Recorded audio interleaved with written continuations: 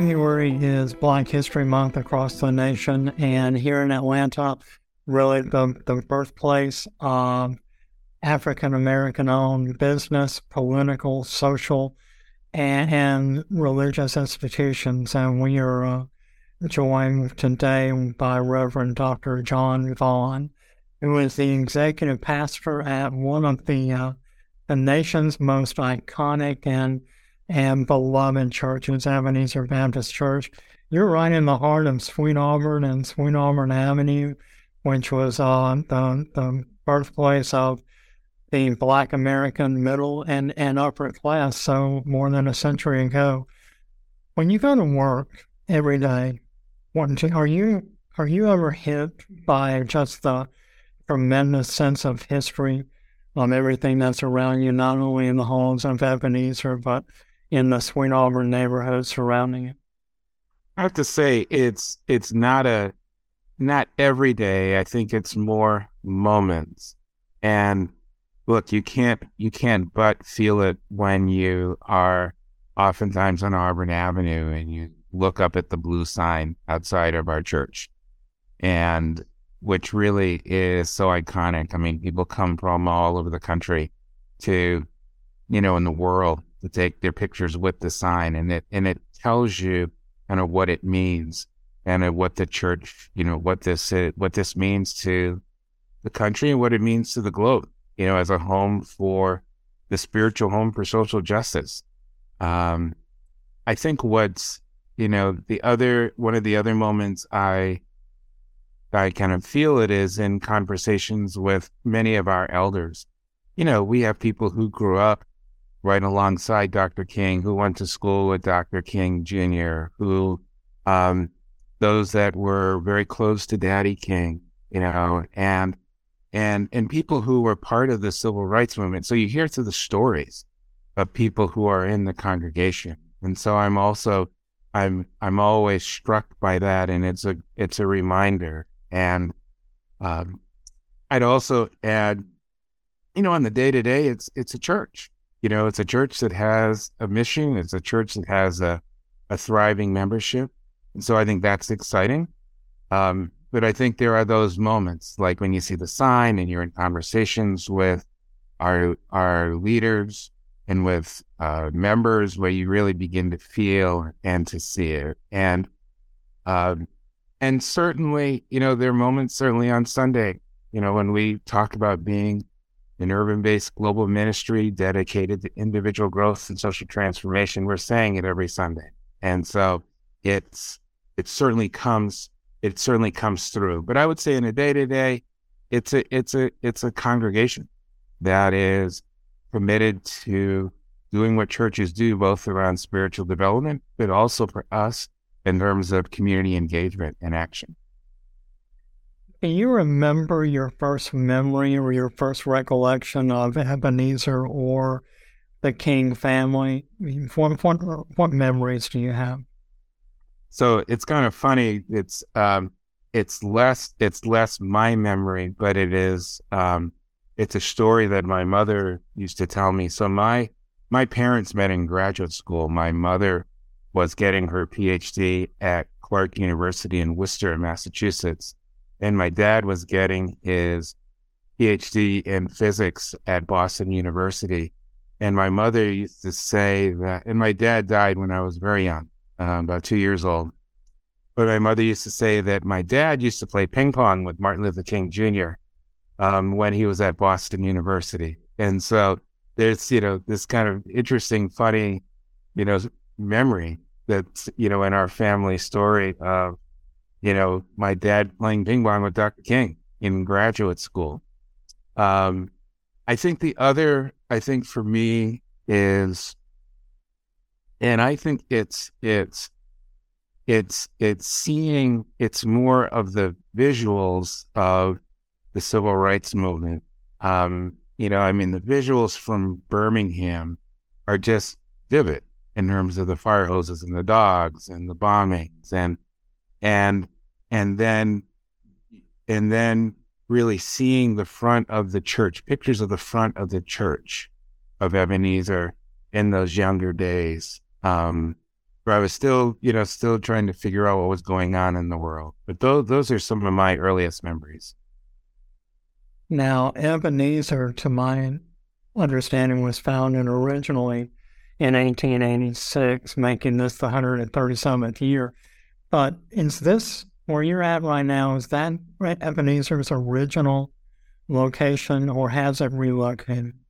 So we still own the historic building across the street. We lease it out to the Park Service, who then takes people through tours, but we own the building. And then next door to the building is our education building, which we also still own and we still utilize. And we're actually in the midst of, we're launching actually a capital campaign that's going to allow us to do a major renovation to that building to really bring it into the 21st century. But the place where we worship now and where our offices are across the street at 101 Jackson, and the Horizon Sanctuary, which was the church that was built and entered in 1999, and Pastor Joe Roberts, who was the pastor at that time, was the one who really shepherded that. And then when Pastor Warnock came, they then built the Martin Luther King Sr. Community Resources building right behind it, which is where our offices are located. Now, for someone like me who has memories of Dr. King Sr., Daddy King, he was just universally known and beloved. And yet, do you believe that younger individuals who are growing up in the internet age, the social media age, do you believe they have a full understanding of the history, not only of Ebenezer and Auburn Avenue, Sweet Auburn Avenue, but of the overall civil rights movement in general? Or is that something lacking in today's youthful population? Well, I think people have pieces of it. I think people do, there's a knowledge of civil rights movement. There's a knowledge of Daddy King and of the church. And so I think people have, and Dr. King Jr., so people have pieces of the history. But I think that, part of our opportunity as a church is to continue to teach the history,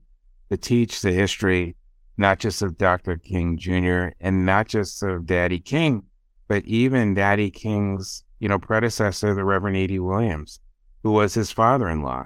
And in many ways, the work of social justice is really built into the DNA of this congregation. It is, and we feel it's incumbent upon us to continue to remind people of that and to teach that. And so I think it's important to continue to find ways to teach and to tell these stories so that people begin to understand the breadth. We'd like to say that, Dr. King Jr. didn't just materialize like in Montgomery. He really came out of a context. And it was a context that was the Ebenezer Baptist Church in Atlanta, where he really grew up and helped shape him. His mother and father and those that were in our congregation really helped shape who he was and who he became. And also, I think the reminder that, he also just didn't materialize in Montgomery, like the civil rights movement did just snap into existence in Montgomery, that there's generations of folks who were organizing and doing unbelievable grassroots work that before him that really laid the foundation for it. So I think we always have to be teaching. We always have to be educating about the history of our congregation, of the civil rights movement, the Sweet Auburn community. I think it's an ongoing task and opportunity.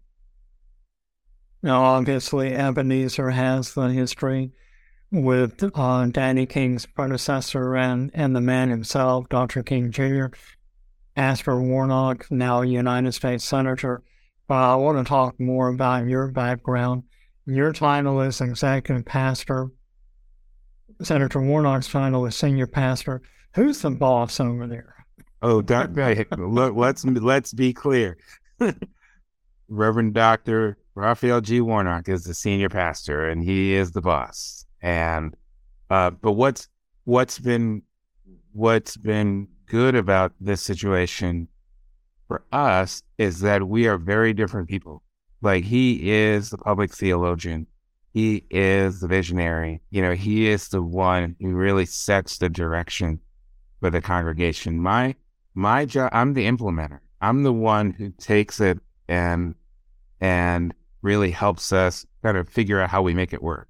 So you're the man who really gets things done over there, right? Well, that's what I aspire to be. Yes. So, and I think it's been working. It's been working. It's a good working relationship. And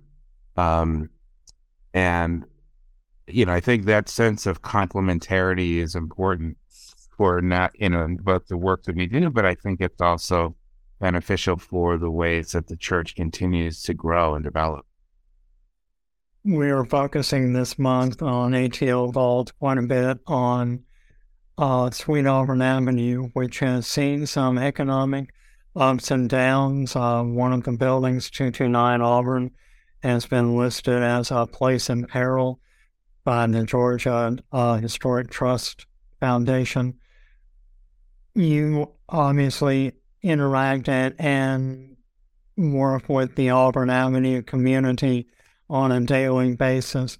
What are your thoughts on the current situation there in Auburn Avenue, and what would you like to see it become over the next 5 to 10 years, say? So one of the things I think that's exciting to see is you're seeing organizations, particularly community development organizations, are really beginning to make some progress around buildings, around economic development. And so you're beginning to see some of that come to fruition. I think that what I would like to see, though, is an even more visionary plan for the next 5 to 10 years around what we can do, not just along Auburn Avenue, but certainly in the Sweet Auburn community. And I think it's beginning to coalesce. I think it's just taking some time.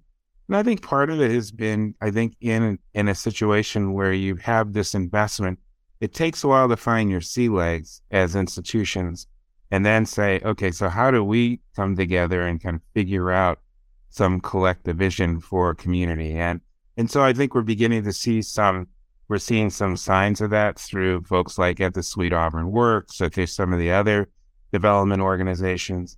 And we also recently have started a conversation between the National Park Service and the King Center, and really looking at how our 3 institutions can begin to create what is the vision, our collective vision for the future for our institutions and our footprint here, and really beginning to think about, not just how do we bring the physical plants into the 21st century, but looking at what are what kind of additional programming can we begin to do, and also look at our own history and archiving. So in ways that we can continue to tell these really important stories, and so people can do it through multi-sensory experiences. One of the folks that I interviewed earlier for this month's February 2023's edition of ATVault was David Mitchell, who's over at the Atlanta Preservation Center. And he mentioned Atlanta has had a lot of major events over the past 10 to 20 years, but we also have the College Football Championship coming up in 2025, and then the World Cup in 2026.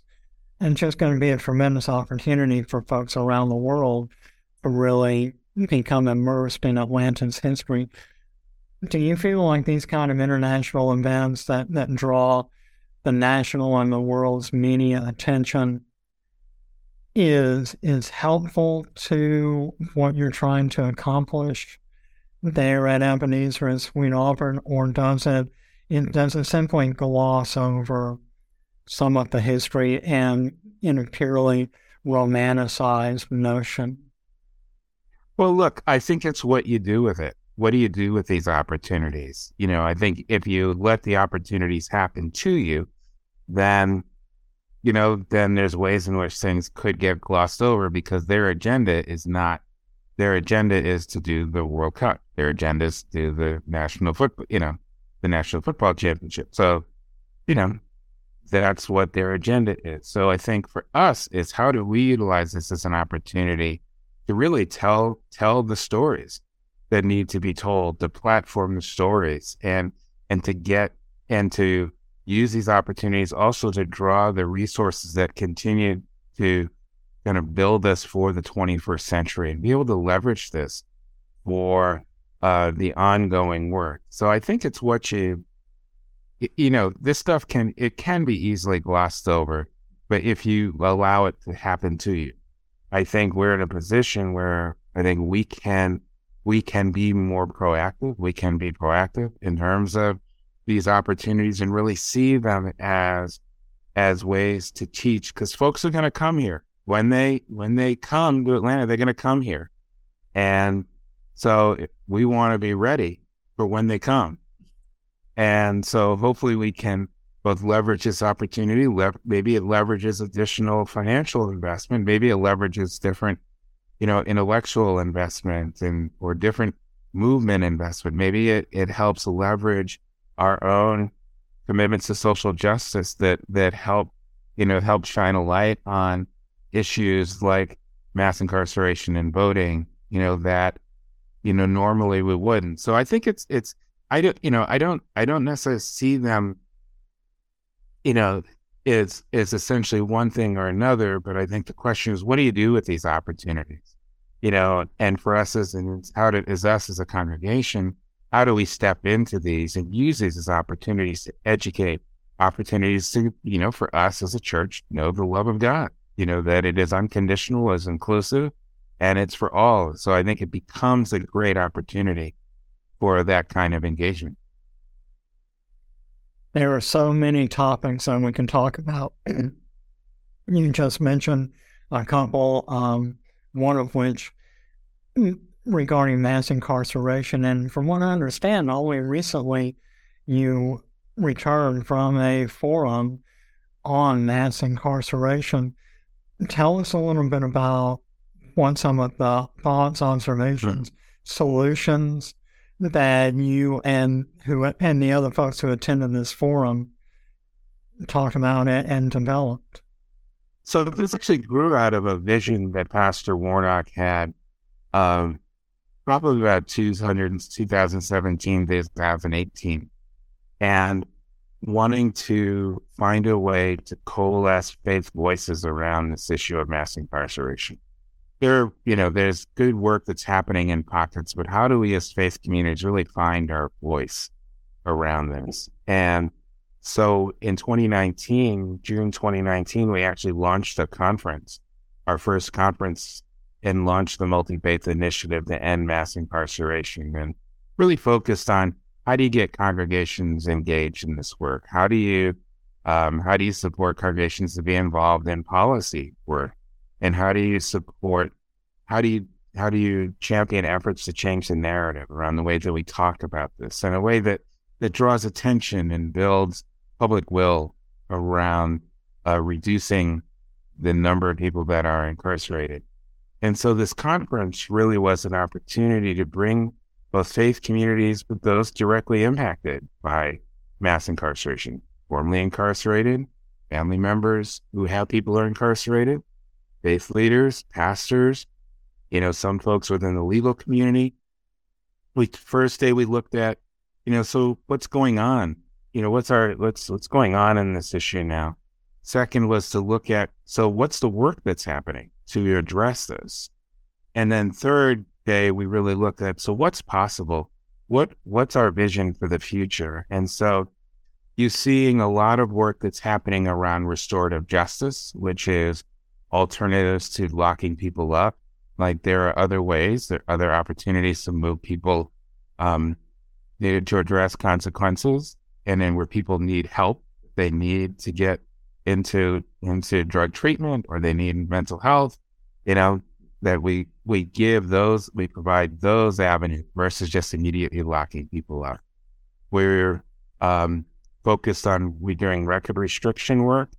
So you've got people who haven't been able to get on with their, who have found barriers from jobs to housing because just even a minimal arrest record, not even a conviction record, but an arrest record is on your, and so trying to seal these records as a way to help make people eligible for jobs and for being able to adopt family members.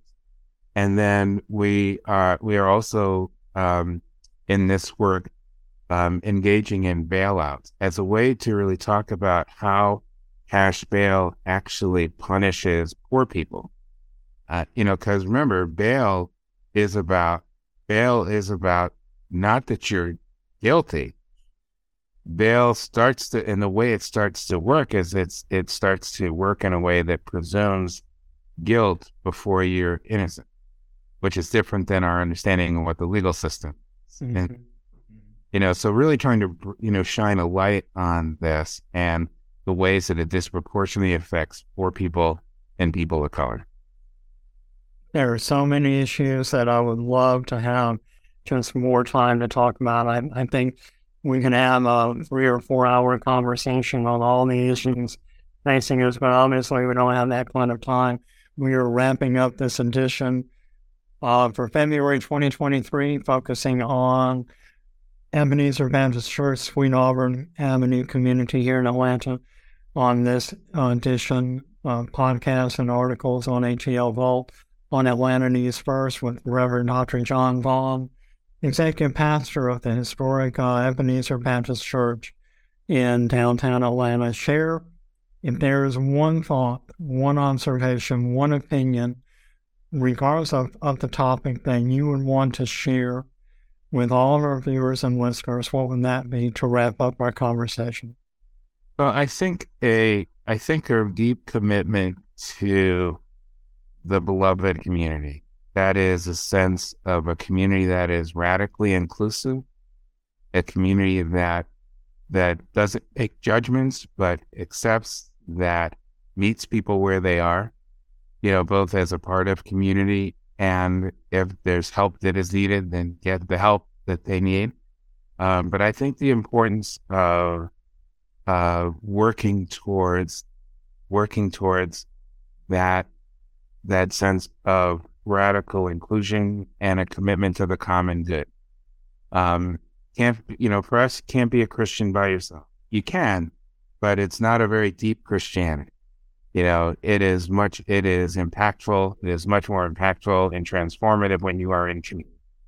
And so that I think is, if folks heard nothing else, that would be certainly one of the things I would want folks to leave. Well, we hope everyone hears that wonderful message, and we are wrapping up thanking Dr. John Vaughn, executive pastor of Ebenezer Baptist Church. He's a man who actually gets things done rather than the senior pastor or anyone else in Ebenezer. Thanks, everyone, for watching and listening. Bye, everybody.